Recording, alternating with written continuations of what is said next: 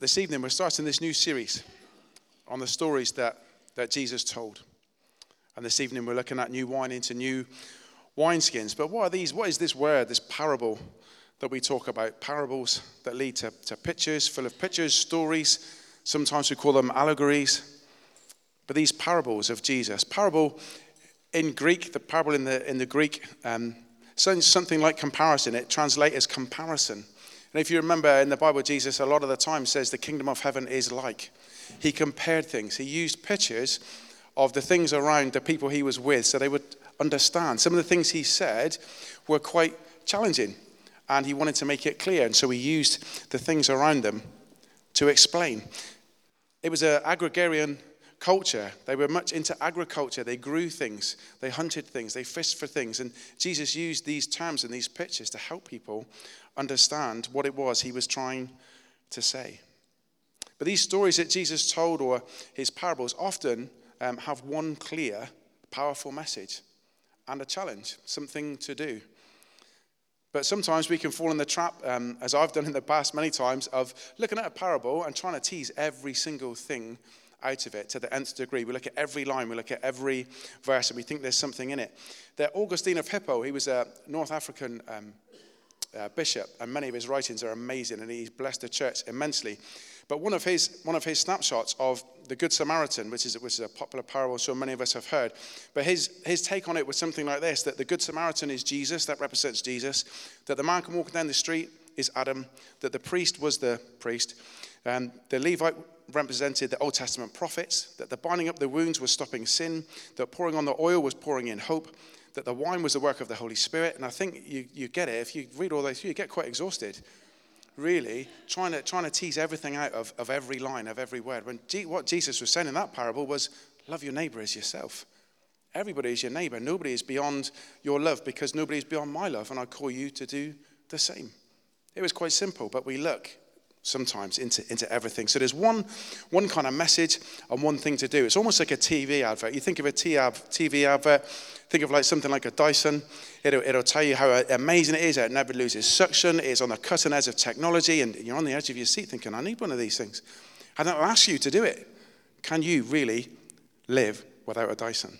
You've got to do something as a result of what I've told you. It's a bit like a parable. Jesus says, I'm going to tell you this thing. I'm going to tell you this story. I'm going to show you something. And in light of that, there's something you're going to have to do. There's a challenge. So we'll see if I can do that this evening. We'll see if I can pull out a meaning and present us with a challenge this evening. So we're looking at new wine into new wineskins. So what is the point and what is the challenge? So Mark 2, verses 18 to 22. If you brought your Bibles with you, it's in Mark 2. It's in a couple of places as well. We'll talk about that. But this is Jesus being questioned about fasting. This is where it starts. Now, John's disciples and the Pharisees were fasting. Some people came and asked Jesus, how is it that John's disciples and the disciples of the Pharisees are fasting, but yours are not? Jesus answered, how can the guests of the bridegroom fast while he is with them? They cannot, so long as they have him with them. But the time will come when the bridegroom will be taken from them, and on that day they will fast. No one sews a patch of unshrunk cloth on an old garment. Otherwise, the new piece will pull away from the old, making the tear worse. And no one pours new wine into old wineskins. Otherwise, the wine will burst the skins, and both the wine and the wineskins will be ruined. No, they pour new wine into new wineskins. And that you can see that in Matthew 9 and Luke 5 as well. But what is Jesus saying here? There's three things he talks about. It starts with responding to the fasting, the question about fasting, and he replies with patches and wineskins. So what does Jesus mean? What is the context here? Well, they're asking Jesus about fasting because fasting had become a tradition. What fasting is really about is hearing from God. It's honing in on God. It's sacrificing something. It's giving something up to remind you and to draw you closer to God. It helps in practicing restraint. It helps you learn I don't need that. What I need is God. And it helps us with prayers and meditation. When we fast, it brings a kind of a power to it when we fast. But what it had become about was tradition. It was a lot to do with sorrow. It was a lot to do with mourning. But fasting became something you just did because of sorrow and mourning. It wasn't angled at God. It wasn't pointed at God. It wasn't in pursuit of God. It became tradition, superstition, and about piety, about looking holy. If they were fasting, it's because I'm ever so holy. Jesus challenged the people on fasting and said, don't tell people that you're fasting. Put oil in your hair, or for me, put gel in your hair and look your best. Don't let anybody know that you're fasting. Don't tell them, because that's not what it's about. It's about drawing closer to God. It's not about being holy, but that is what it had become. So then the bridegroom, Jesus is talking, they had no inkling, the Pharisees, the disciples, they had no clue what Jesus was talking about. We do in retrospect, looking back, but they had no idea what he meant about him being the bridegroom. They perhaps looked at the context of a wedding banquet where the groom's there. They're never going to fast while the groom's still there, never going to stop eating. But what Jesus meant was that he was the bridegroom of the church. The church was not even established yet, but the church was coming and would be the bride. And Jesus would be the bridegroom that was going to come back for them. But that meant he was going to have to go away. So he's saying this bridegroom that goes away, so I'm here, the bridegroom, I'm here now. They're not going to fast now. They're not going to fast now. But when I go, they are going to fast. They're going to need to fast because they want to draw closer to me because I am gone. So what Jesus is painting the picture here that they don't quite realize is that he has to go away, but he is going to come back. He's talking about what is and what will be. And he uses the next two things he talks about to illustrate this, the patches and the wineskins.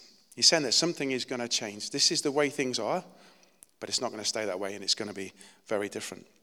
So he talks about the patches, the old and the new, not being compatible. So, when you buy perhaps a new pair of jeans and you wash them and they shrink after the first wash, and they normally shrink after the second wash. If you're like me, you think they're always shrinking, but they always shrink your clothes. But if you were to get a rip in them and you to bought a similar pair of jeans and I'm going to cut a patch out and I'm going to cut it on, you put it in the washing machine, the old pair are not going to shrink, but the new patch does. And the sewing that you've done to attach it to the jeans will tear it. What Jesus is saying, you can't put anything new onto old. It isn't going to work.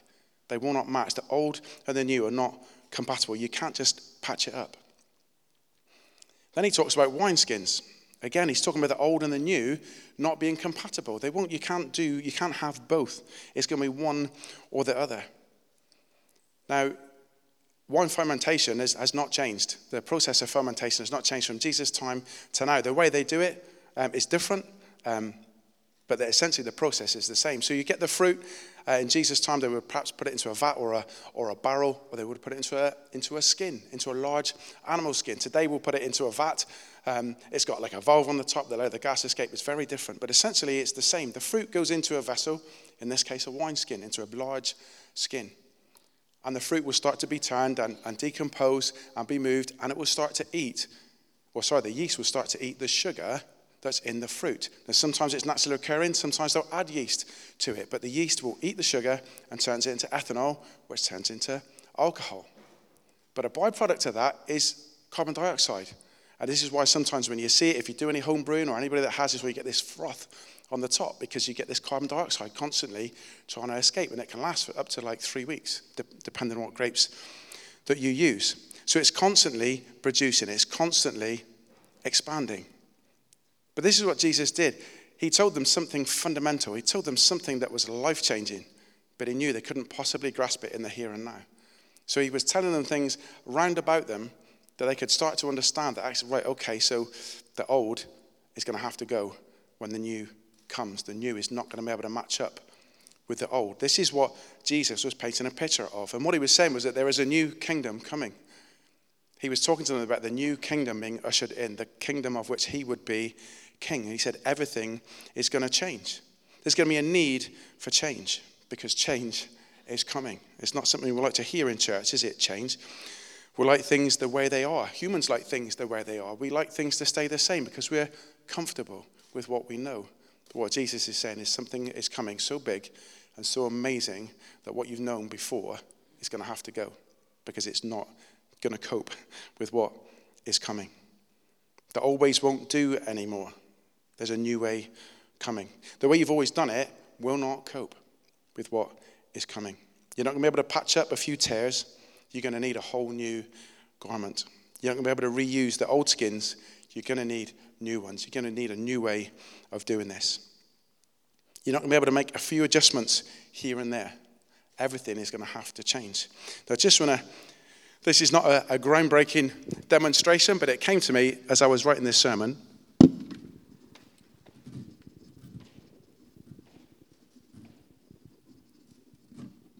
And hopefully, you'll all see it. Can you all see that wherever you are? Well, you will do when I put it up.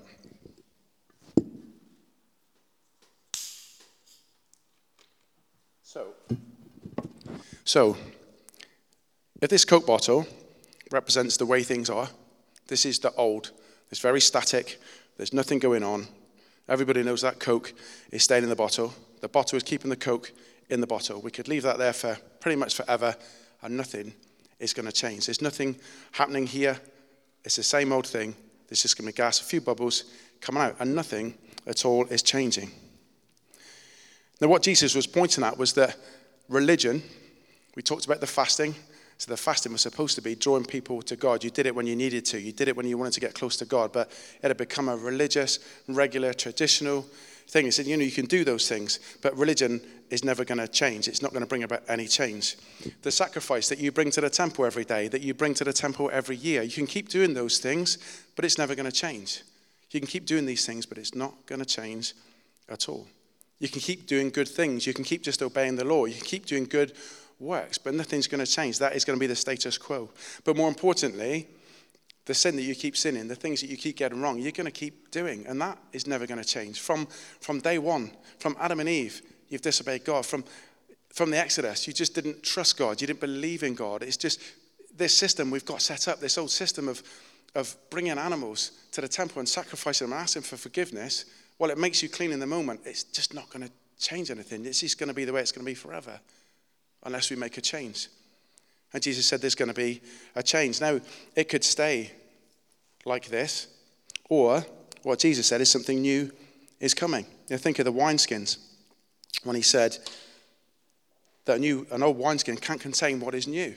So when Jesus put something new in, everything changes. And what Jesus was going to do was go to the cross and do a once and for all forgiveness. He was going to send his Holy Spirit, and power was going to come. And truth was going to come. Mercy was going to come. Grace was going to come. And it was going to change everything. And I think it was probably, he was describing something like this. But that's the effectiveness of grace in our lives. That's the effectiveness of the power of the Holy Spirit in our lives. That's the power of forgiveness in our lives. We could continue doing the old things. We could have continued like the Jews, just every day sacrificing animals, saying, I'm sorry, but nothing really would have changed. But the grace of Christ changed everything. Absolutely everything. So what is it that we need to change in light of this new kingdom being ushered in? This grace that has been shown to us, this grace that we've been singing about this evening, the grace poured out on us from the cross, the mercy that was poured out on us. We need to live a new life. We need to live a new life. We cannot live in constant fear. We cannot live in constant guilt. We cannot live in constant shame. We're told to live a new life. The things that hamper us, the things that we don't really want to tell anybody about, the things that we keep in the quiet, the things that we keep silent, don't do that anymore. You want to live a life now in the light. You can come to God. You can come to one another, and you can be forgiven. Because that's what Jesus paid for us. It's a new life. In 2 Corinthians 5, it says, so from now on, we regard no one from a worldly point of view. We don't look at the way the world does things anymore. We don't look at the old things. Though once we regarded Christ in this way, we do so no longer. Therefore, if anyone is in Christ, the new creation has come. The old has gone, and the new is here. This is what Jesus was talking about. The old ways are going to have to go. They cannot support what I am going to do. Things are going to be different. Don't live the old way anymore. No fear, no guilt, no shame. There was freedom that was going to be poured out, and we need to live our lives in light of that freedom. Secondly, we need to show people grace. We need to show people the grace that we have been given. I had a picture a long time ago, probably a year ago now, and God spoke into my life and said, I'm pouring out grace on you. I'm constantly giving you grace. But grace only works when it flows. If I give you grace and it stops with you, like fresh water, it just it will fade. It will get dirty. It will get manky. and it won't clean things anymore. The grace, you need to show grace to people like I show it to you.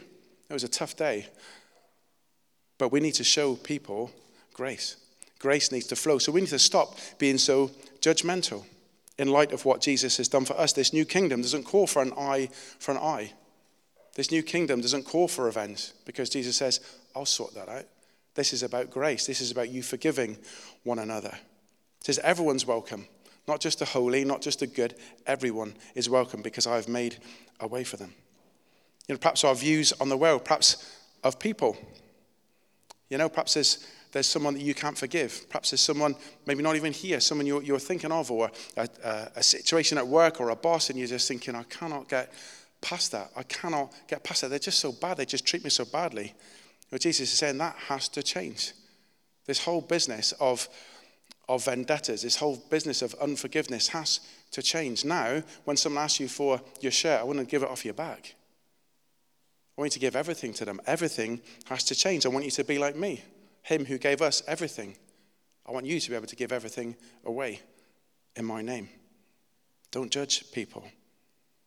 Jesus came for everybody. All of us, not just the tax collectors, the prostitutes, and the murderers, not the people we look at and think they need Jesus. Jesus came for all of us because we all need him. We can't judge. The third thing they were going to have to change was their view of the Messiah. They thought the Messiah was going to be this warrior king riding in on a big white charger with a sword in his hand, lopping off heads and just turning the world upside down and setting the Jews free. They didn't realize that whether he was going to set people free was by forgiving them of their sins once and for all. He was there to be no warrior king. He was going to be a servant king. Mark 9 says, for even the Son of Man did not come to be served, but to serve and to give his life as a ransom for many. This is the other big change that we would have to make, that they would have to make, that we have to make, is that we are to serve one another. We're not to be entitled. We're not to expect things. We are expected to serve like Jesus did because of what he did for us. We also need to change our mindset. Imagine the mindset of living before Jesus died and rose again. That idea that every time you did something wrong, you'd have to take an animal to the temple. You'd have to, maybe couldn't afford it, so you had to try and scrap around and try and get some doves or some birds and take them to the temple. And if you didn't do it, you know that you were going to get cast out. You're going to get told to leave the city, told to leave the camp, be put outside the company, the nation of Israel. You'd be cast out. The pressure of living with that defeatist mindset. If you've got a mindset tonight where you think it just doesn't, it won't, it can't work because there's always a reason why something can't work. There's a reason why something won't work. I can't do it. But Jesus has made a way. Change our mindset. And what was Jesus' mindset? Well, it says in Philippians 2, it says, in your relationships with one another, have the same mindset as Jesus Christ, who being in very nature God, did not consider equality with God something to be used to his own advantage. Rather, he made himself nothing by taking the very nature of a servant, being made in human likeness, and being found in appearance as a man, he humbled himself by becoming obedient to death, even death on a cross. Again, it's that mindset of servanthood. Everything is going to change. There's no entitlement. Remember James and John arguing over who was going to sit at the right hand of Jesus. It's not about that. It's about who can you get to the bottom? Who can get to the bottom and lift others up? That's what we're called to do. That's the change that's coming. It's not about who can be at the top, who can be the best, who can be the greatest. It's who can be the lowest, who can get to the bottom and support everybody, who can get to the bottom and lift someone else up. That is what Jesus was calling us to do. That was the change that was coming. And you see, this old system couldn't support that. It was all about the law. It was all about being righteous. It was all about being holy in front of others. It was all about looking good and doing the right thing. There was no room in that for serving others, because it's all about what we did and what we look like. The last thing we need to change, or they needed to change and so do we, is our hearts. We have to make room in our hearts for what Jesus is going to do, because it's not just going to affect us, it's going to affect others. You think of the gas expanding in that bottle. It's like, can you remember that day when you were saved? Can you remember the joy in your heart? Did you feel like your heart was going to burst? You just felt that you could fly. That's what Jesus does. That's what grace does. And what Jesus was saying is, you need to make room in your hearts for what I'm going to do. This is the verse I was given when I was saved. But this is what we need to do with our hearts. We need to make room in our hearts for what Jesus is going to do. We cannot have stiff, hard hearts. We need to soften them up. We need to allow Jesus to do that. We now need to allow him in to do that. Ezekiel 36:26 says this. I should know it. It says, I will replace your heart of stone, and I will replace it with a heart of flesh. And then you will pursue me. So we need a heart that is flexible. We need a heart that is soft. We can't have a hard heart that is around rules. We can't have a hard heart around judgment. We can't have a hard heart around looking at others and imagining that we are better, that we're doing it right. We need a soft heart that says, Jesus, you have your way. You do whatever you need to do with my heart, and I'm going to do whatever I can do to make room for whatever it is you're going to do in me. Because his grace abounds. You know where sin abounds? That phrase, grace abounds even more. And we're going to keep sinning, all of us. So guess what? His grace will abound even more. The grace just keeps coming and coming and coming. Just like the wine in a wineskin, it keeps expanding and expanding and expanding. And Jesus says, you need to be ready for this. You need to be ready because there is so much for you. So what is the big difference here? There was an old way and a new way. There's the old covenant, the Old Testament, and there's the new covenant, the New Testament. There was an old way and there was a new way, an old law and a new law. See, the old law wasn't to be scrapped. Jesus said, I'm coming to fulfill the law. I've not come to replace it, not to get rid of it. These laws are good for you. These laws are a great guide for you. These are how you should live. But these old laws, these always point to a new kingdom. They point to the need for it. They point to it coming. The old law prepares for the new coming, prepares for the new kingdom, but it must give way to it. You see, the old way of doing things was all about works. It was all about how good you were. All the things that you did, all the things that you stored up, all the wealth that you had, all the times that you went to church, all the times that you raised your hands, all the times that you prayed for somebody, all the times that you looked really holy, all the times that you preached a good sermon. But none of it matters because that's all about us. We couldn't buy our own freedom. We couldn't ever give God what we needed to get over our sin. The sin that we have racked up in our life, we could never pay for. That's why the old system could never work. It was never really going to pay for anything that we had done wrong. It would never really reconcile us to God. So God had to send Jesus. This was going to be the new way, the one and only and final sacrifice. This was about the work of Christ on the cross. This was the new way. This was the new kingdom. It says in Ephesians 2, for it is by grace that you have been saved, through faith. And this is not from yourselves, it is the gift of God, not by works, so that no one can boast. For we are God's handiwork, created in Christ Jesus to do good works, which God prepared in advance for us to do. So that's the thing about good works, they're good. They are good, and we should keep doing them. We should keep doing good works. The Bible says we should never get tired of doing good.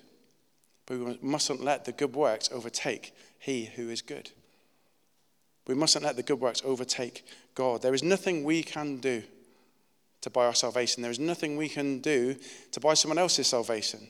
The only way people are saved is through the grace of God. And this was going to be the new system. This was going to be the new way. And this is a system in which we live today.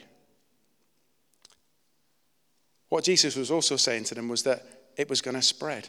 This new kingdom was going to spread. This was the expanding gas. This was the fermenting wine in the old wine, in the new wineskin. It was going to have to stretch. It was going to have to grow because this now wasn't for just Israel. This wasn't just for the Jews. This was for everybody. This new gift of forgiveness, this new gift of mercy and grace was for everybody. Everybody was welcome. And Jesus was painting a picture. It can't fit in this. It can't fit in this old system because this old system is for you. This is for Israel. This is for the Jews. But nobody else can live like this because they're not Jews. But I want everybody. I want everybody. Everybody in this room, he had in his eye. Everybody that you know, he had in his eye when he knew this new system was going to have to come into place. But it was going to cost him. It was going to cost Jesus so much. But for the joy set before him, he endured the cross and ushered in this new kingdom and showered his grace upon us. See, grace, Jesus' grace knows no bounds. Nothing can contain it. No wineskin, no bottle, no person, no building. Nothing can contain the grace of Jesus, which is poured out on us all. See, the old is gone and the new has come. I want to ask you this evening, will you make room for grace in your life? I want to ask you a few questions. Are you sewing a patch onto a situation? Are you doing it yourself? Is there a problem you've got and you're trying to fix it? And you're trying to sew a patch on this problem? It's not going to work. It won't work if you do it yourself. Perhaps you're struggling with a view or an opinion of someone. Perhaps you've got a beef with someone, some unforgiveness, and you're trying to patch it up. But it's not going to work unless you allow God in, unless you allow grace into your heart, unless you soften your heart. Is there something God is asking you to let go of maybe this evening? Perhaps it's something that is dear to you, but God's saying, I need you to let that go. I've got a lot for you, but you need to let go of that before you can have what it is that I'm giving you. Have you made a promise to God to go all in? Perhaps you've said to him, pour in the new wine, Lord. I'm ready for the new wine. I wonder how many of us have prayed that prayer. I'm ready for new wine. I want more of it, Lord. I want whatever you've got, pour it in. But you're in an old wineskin. You're still trapped in the, I need to do this and I need to do that. You're still trapped in the rules, still trapped in the good works. See, if you want Jesus to pour it all in, you've got to say goodbye to the old system and hello to the new system. You've got to say, Jesus, I will take whatever you're willing to give me, but you've got to know what comes with that. You're going to have to stretch. Like a new wineskin, you have to stretch. You're going to have to grow. Your shape might have to change. You might have to do things differently. Are you prepared to do that? And if you are, Jesus wants to pour a new wine into you this evening. He wants to give you something new. Perhaps you need to surrender to God completely tonight. Perhaps you didn't even realize there were two systems. Perhaps you have been living this system of, well, I'm a good person. I'm doing okay. I help people cross the road. I help people at the checkout. I'm kind to people. I'm good to people. I look after my neighbor. I do favors for them. I'm a good person. Unfortunately, it doesn't count for anything. It's great what you're doing, but it doesn't count for anything. Perhaps you think by coming to church every week and sitting in the same place, listening to the same sermons every week, you think by being here, that will be enough. But it won't be, because you need the grace of God in your life. You need to accept Jesus into your life. So perhaps you need to surrender to Jesus tonight and receive the grace. And perhaps your life may look, I can guarantee you, your life will look very, very different. Maybe you're holding on to a ministry or a way of doing life, and God is saying that it needs to be his way. Perhaps you're holding on a little bit too tight, and God is saying, I want you to stretch. I want to give you some new wine, but you've got to let go of this thing you're holding on to. You're holding on to it too tight. It's not yours, it's mine. Let go and let me do it. So what I wanted to hopefully get across to you this evening is these two things, this picture and a challenge. The picture was when Jesus came, everything changed. Everything was going to change. And the challenge is, are you still living in the old or are you living in the new? Now, maybe you've given your life to Christ and you know Jesus, but it could be that you've fallen back into habits of doing things yourself, of relying on you, relying on the system, relying on the things that you've always done it. I've always done it that way, and it's worked. I've always done it that way, and I'm going to resort to that way. But Jesus is saying to you tonight, I've got something new for you. I want to do things fresh again. I want to stir things up in you. I want to pour new wine into you. Perhaps tonight you don't know Jesus. You've never met him. You've never considered giving him your life. Well, your life, in fact, I'm going to do it again as a pictorial. But I really want you to know